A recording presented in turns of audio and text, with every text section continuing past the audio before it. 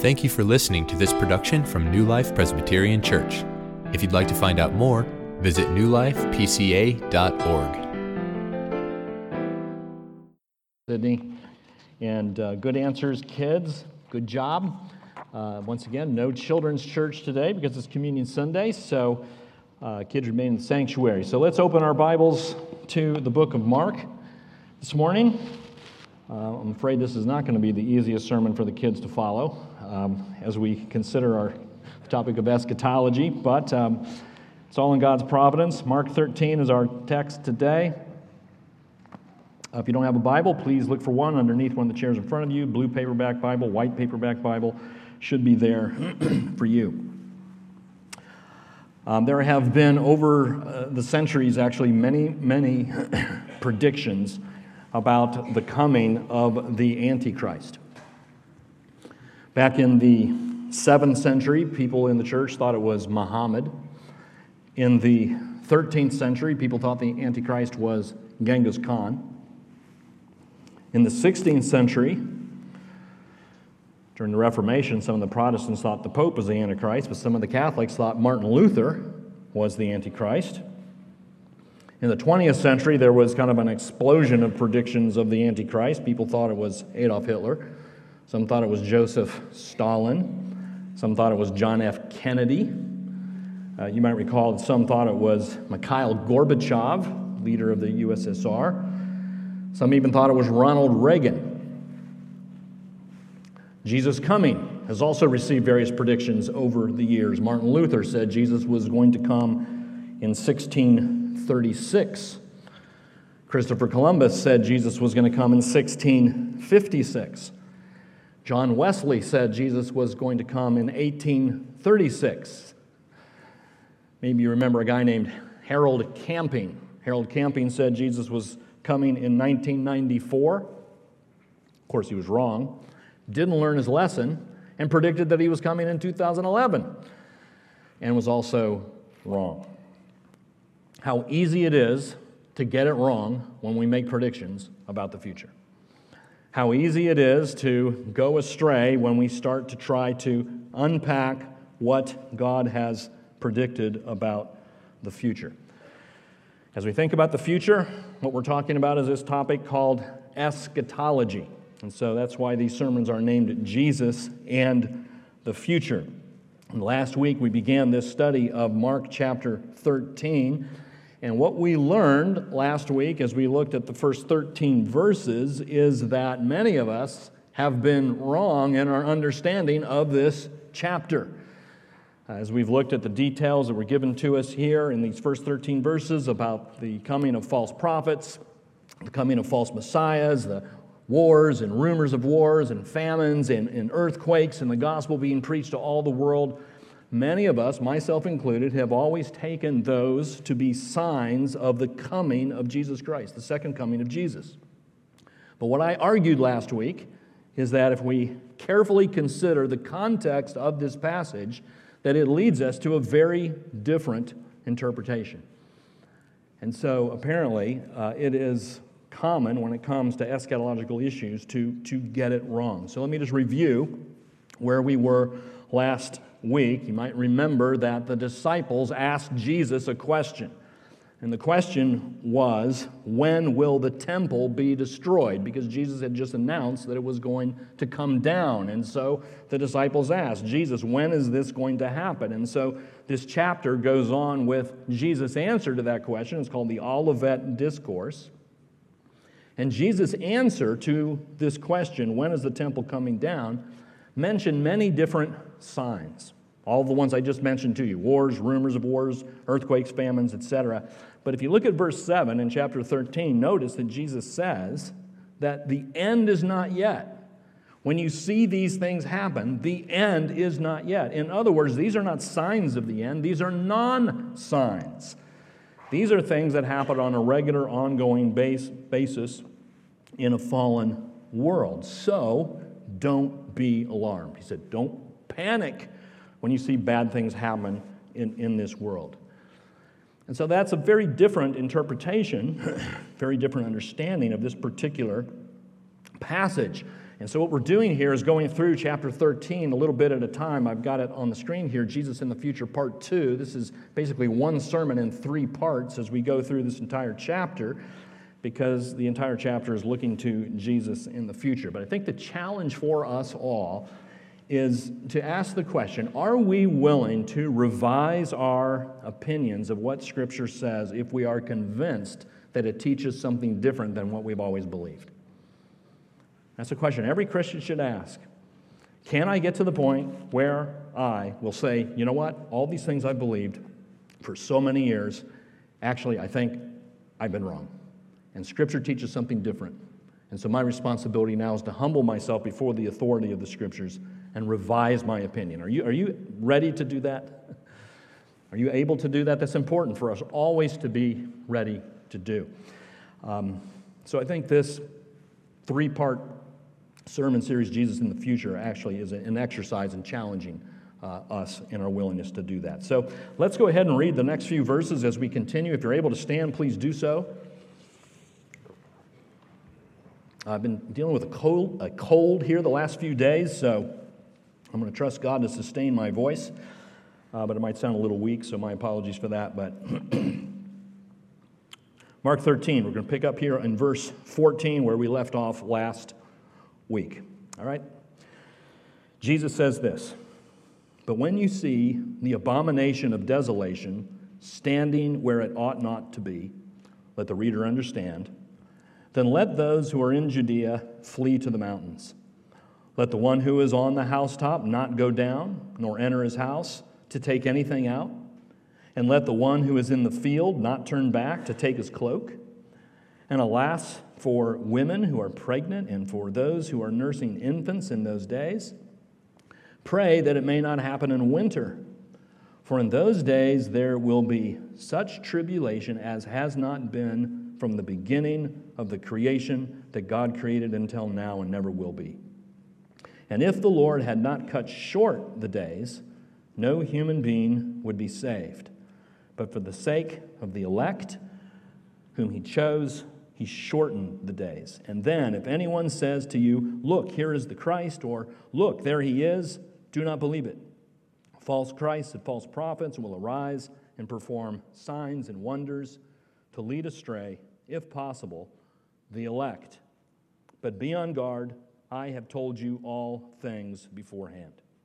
But in those days, after that tribulation, the sun will be darkened, and the moon will not give its light, and the stars will be falling from heaven, and the powers in the heavens will be shaken. And then they will see the Son of Man coming in clouds with great power and glory.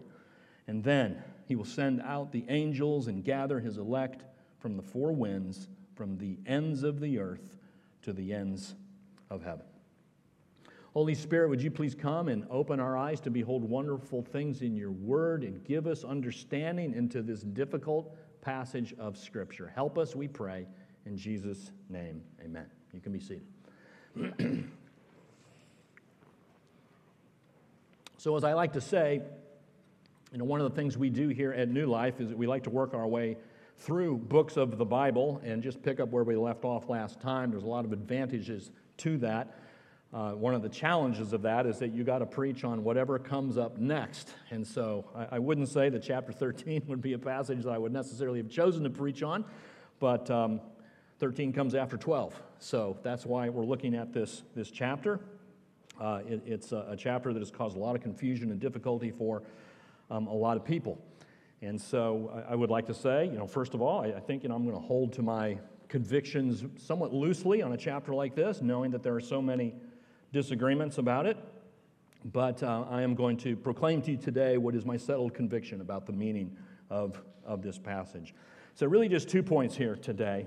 I think we can understand this pretty well if we just think of it in 2 ways. The first is that Jesus is predicting here an immediate local event. Okay, that's the first thing to understand about what's happening. In verses 14 to 23, Jesus is predicting an immediate local event. So let me tell you what I mean by that. So again, going back to the beginning of chapter 13, Jesus has predicted the destruction of the temple. That was in verses 1 and 2. Verse 2, he says, "Do you see these great buildings? There will not be left one stone upon another that will not be thrown down." This magnificent structure, the temple in Jerusalem, is going to come down. Now, I said last week that actually happened. It's a historical fact. What Jesus said would happen did happen. About 40 years after this prediction, in the year AD 70. So when I say AD 70, that just means 70 years after the birth of Jesus, roughly. We're in 2023 now. This is 2023 years after the birth of Jesus. AD 70, 70 years. A long, long time ago. But we know, historically speaking, it is a fact that Jerusalem was destroyed and the temple was destroyed. So what Jesus is predicting here in verse 2 actually happened. Roman army came in, led by the Emperor Titus, and destroyed the city. Well, when the disciples heard this, they were startled, of course, and so they had a question. And we see their question in verse 4. Verse 4, "Tell us, when will these things be?" So that's the first part of the question. And that's what we dealt with last week, the question of when. When will this happen? And Jesus' answer, again, was a little bit of a non-answer. He just gave all these signs and said that none of these indicate when this is actually going to happen. So he was trying to encourage them. Don't be alarmed when you see all of these catastrophic things happen. But the second part of the disciples' question is, what will be the sign? Do you see that in verse 4? What will be the sign? Notice the word sign there is singular. Not what are the signs. We often think of the signs of the times, plural. What they're asking for is a sign. What is the singular? One sign that is going to be an indicator that this temple is coming down. All these other things, when you see false prophets, when you see earthquakes and famines, that's not when the temple's coming down, is what Jesus is saying. Don't be alarmed by those things.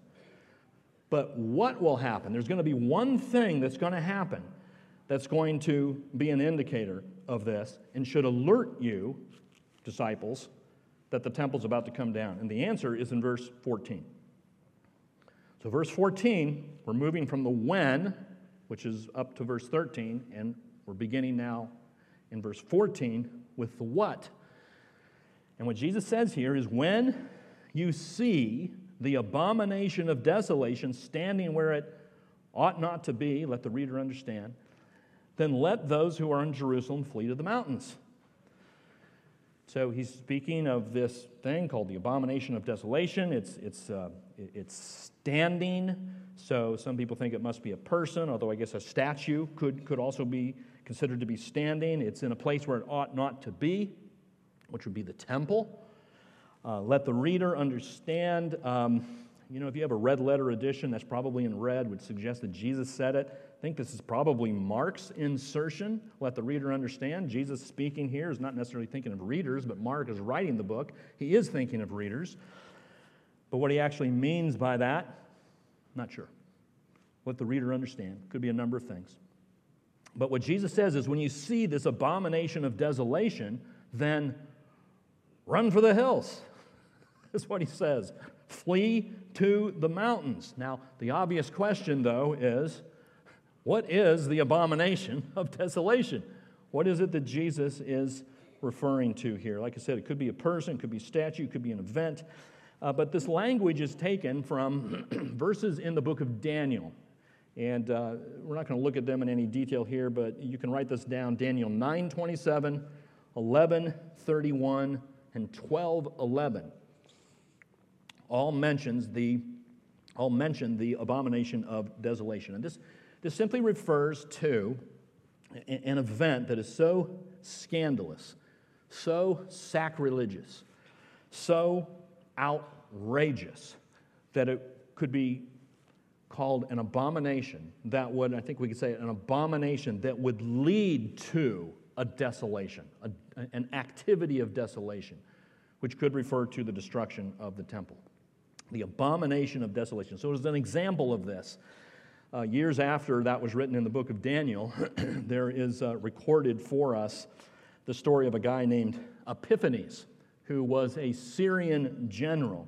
And in 168 BC, he came into Jerusalem, entered into the temple, erected his own altar there in the temple, made an altar to Zeus, a false god, not worshipped by the Jews, and then sacrificed on it a swine.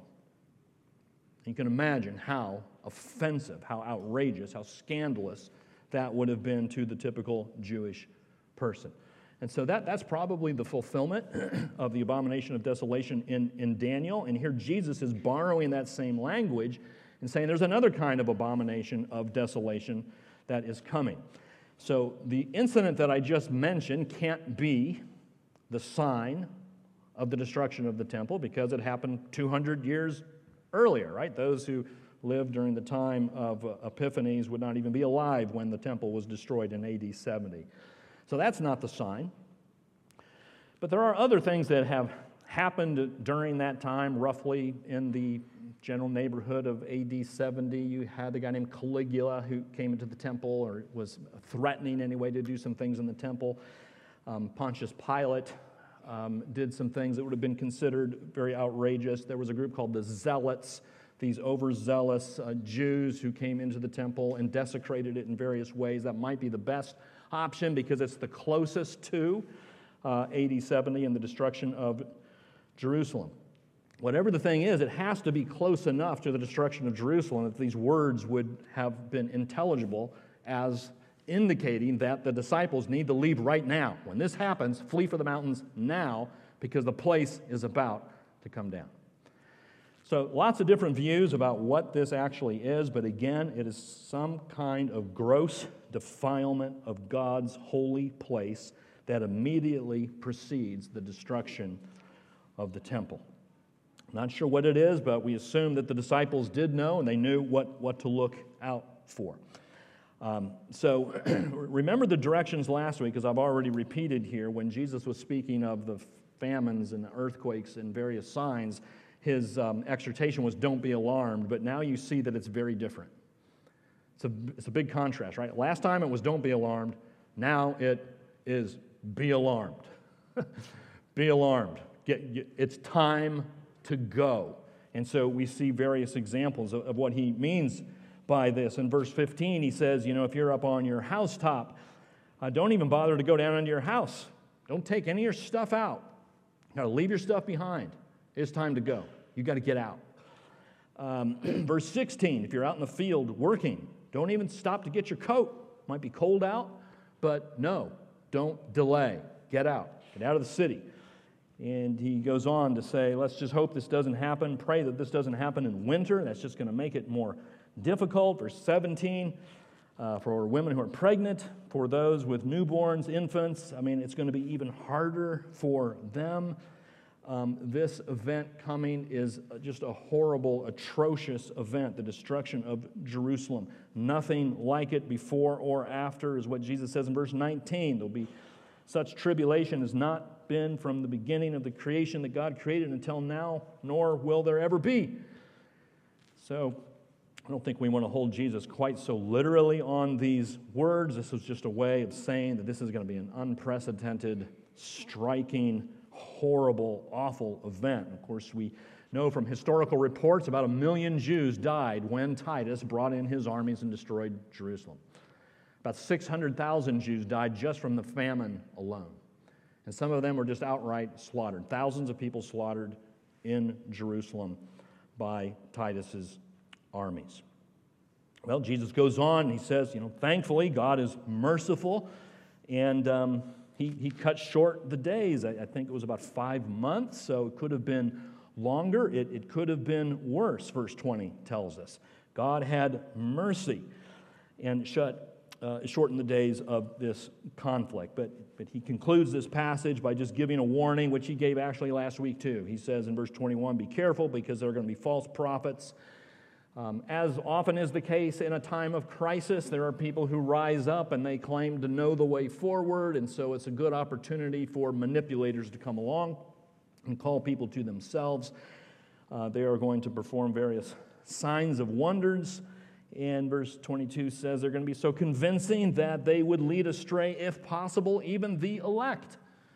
Those that God has chosen, those that God is committed to. Now notice that phrase, lead astray, if possible. Implication is, thankfully, that that's not possible for the elect. The elect ultimately and finally will not be persuaded or deceived by false prophets and false saviors. So, that's what Jesus is talking about here. He's predicting an immediate local event. What I just want you to see here is not one thing has been said in this chapter, all the way up through verse 13, about the second coming of Jesus. Not one thing. It's not been referenced. These first 13 verses are not about the second coming of Christ. I know I said that last week, but it's just, I think, a surprising thing. He's referencing a local event, right? He's speaking to his disciples. He's talking about people who live in Judea. He's talking about people who are on the housetops at that time, people who are working in fields at that time. He's talking about something that's going to happen in their lifetime. It's going to happen to them. He's not talking about something that's going to happen in our lifetime. The context, I think, naturally leads us to this conclusion. Now, I do think we can draw a conclusion from this, however. I mean, a principle. We can draw a principle from this, and it's this, that God's patience with his people is not unlimited. And that when his people decide that they are going to live in rebellion against him, and that they're going to conform to the ways of the world, and that they're going to resist his ways, and they're going to rationalize and embrace all kinds of immorality. And in this current day, when the church departs from the gospel and decides not to call people to repentance and not to proclaim salvation in Jesus, and to rationalize and twist and interpret the Scripture in all sorts of different ways to entitle them to continue in their rebellion against God, that the time comes when God says that's enough and he judges his people. I mean, it's pretty clear in 1 Peter 4. For it is time for judgment to begin with all of those unbelievers out in the world. It doesn't say that, does it? For it is time for judgment to begin at the household of God. That's what's happening in the destruction of the temple. And if it begins with us, what will be the outcome for those who do not obey the gospel of God? Now, there is an implication for them, but it begins with the household of God. Friends, God will always preserve his elect. He always has a remnant. He never loses those who are his. I don't mean by this that a true believer in Christ will be cast into hell. That's not what I'm saying, but he judged the temple. He can judge the church when the church decides not to live in accordance with his ways. Thankfully, he preserves his remnant. But that's what we're seeing here so far, all the way up through verse 23. Jesus predicting an immediate local event, something that happened in 40 years. That's what I mean by immediate local event, destruction of Jerusalem. Second thing, the second part of this is Jesus also predicts a distant global event. Jesus predicts a distant global event. Here's the question. Here's what makes this chapter so difficult. The question is, which parts of this chapter are about the temple and which parts of this chapter are about the second coming? That's the confusion. There are some who think all of chapter 13 is about the second coming. There are some who think all of chapter 13 is about the destruction of Jerusalem. But I would say it's about both. And the disagreement is, when does it go from one to the other? What I'm going to argue here is that from verse 23 to 24, the topic shifts from the destruction of Jerusalem to the second coming of Jesus. There's a shift in topic from verse 23 to verse 24. So let me tell you why I think that's true. 3 reasons here why verses 24 to 27 is a new topic, moving away from the destruction of Jerusalem. There's actually more than 3, but I'm just going to give you 3. First, the timing. Look at verse 24. Notice how it begins. But in those days after that tribulation. Now, the tribulation there mentioned is not the capital GT, Great Tribulation, that we think of happening at the end of the world and mentioned in Revelation 7:14. I don't think that's what's in mind here. This is a lower T tribulation. After that tribulation, he's referring to the tribulation of the destruction of Jerusalem and the destruction of the temple. That would certainly would qualify as a tribulation, as I've described it, with the thousands of people slaughtered and starving. That is a tribulation. Tribulation is something that Christians deal with throughout our lives. I don't think this is a reference to the Great Tribulation, but you can see very clearly in verse 24, after that time, after that tribulation. Now he's talking not about the destruction of Jerusalem, but about something later. Okay? Timing, I think, is one reason to believe there is a shift in topic here. The second thing is the grammar being used here. The grammar. If you look carefully in the verses that lead up to verse 24, all the way up through verse 23, notice how Jesus is always speaking directly to his disciples. So verse 7, for instance, when you hear of wars and rumors of wars. Verse 13, and you will be hated by all for my name's sake. Verse 14, when you see the abomination of desolation. Remember, this is all in response to the question the disciples asked. He's talking to the disciples. He's speaking to them, and he uses that pronoun you. Verse 23, again, be on guard. I have told you all things beforehand. Now notice, though, in 26, verse 26, the change in pronoun. And then they will see the Son of Man coming. He's not talking to the disciples anymore. He's got a different group of people in mind. They, a different group after the tribulation, sometime later, sometime in the distant future. One other reason for this is the scope of what Jesus is addressing here. So far, as I've argued, this has been a local event. It's been in Jerusalem. It's about people in Judea. It's about people on housetops and fields there. But now, notice, he's shifting to a more of a global event, because look what he says in verse 27, then he will send out the angels and gather his elect from the four winds, from the ends of the earth to the ends of heaven. That's not happening when the temple is destroyed in Jerusalem. This is now a global event. This is talking about the return of Jesus Christ at the end of history, where he will judge mankind and gather all of his people to himself, people from every language, every tribe, and every nation. So now we see a very clear prediction about the second coming of Jesus. It's important to understand, friends, that the coming of Jesus, if we think of it in Old Testament terms, looking forward to the coming of Messiah, what they probably didn't understand, certainly as well as we do, is that Jesus comes in two stages. He comes twice. He came once when he was born in a manger, Christmas, that was his first coming, but he's coming again on the clouds in power and glory, as this passage is telling us. And J.C. Ryle, who I love to quote, he's just such an encouragement to me. J.C. Ryle just describes it this way, a little bit lengthy, but I think it's worth reading. The second coming of Christ shall be utterly unlike the first. He came the first time in weakness, a tender infant, born to a poor woman, unnoticed, unhonored, scarcely known. He shall come a second time in royal dignity, with the armies of heaven to be known, recognized, and feared by all the tribes of the earth. He came the first time to suffer, to bear our sins, to be despised, rejected, and slain. He shall come the second time to reign, to put down every enemy beneath his feet, to take the kingdom of this world for his inheritance, to rule them with righteousness, to judge all men, and to live forevermore. That's what's being described here in verses 24 to 27.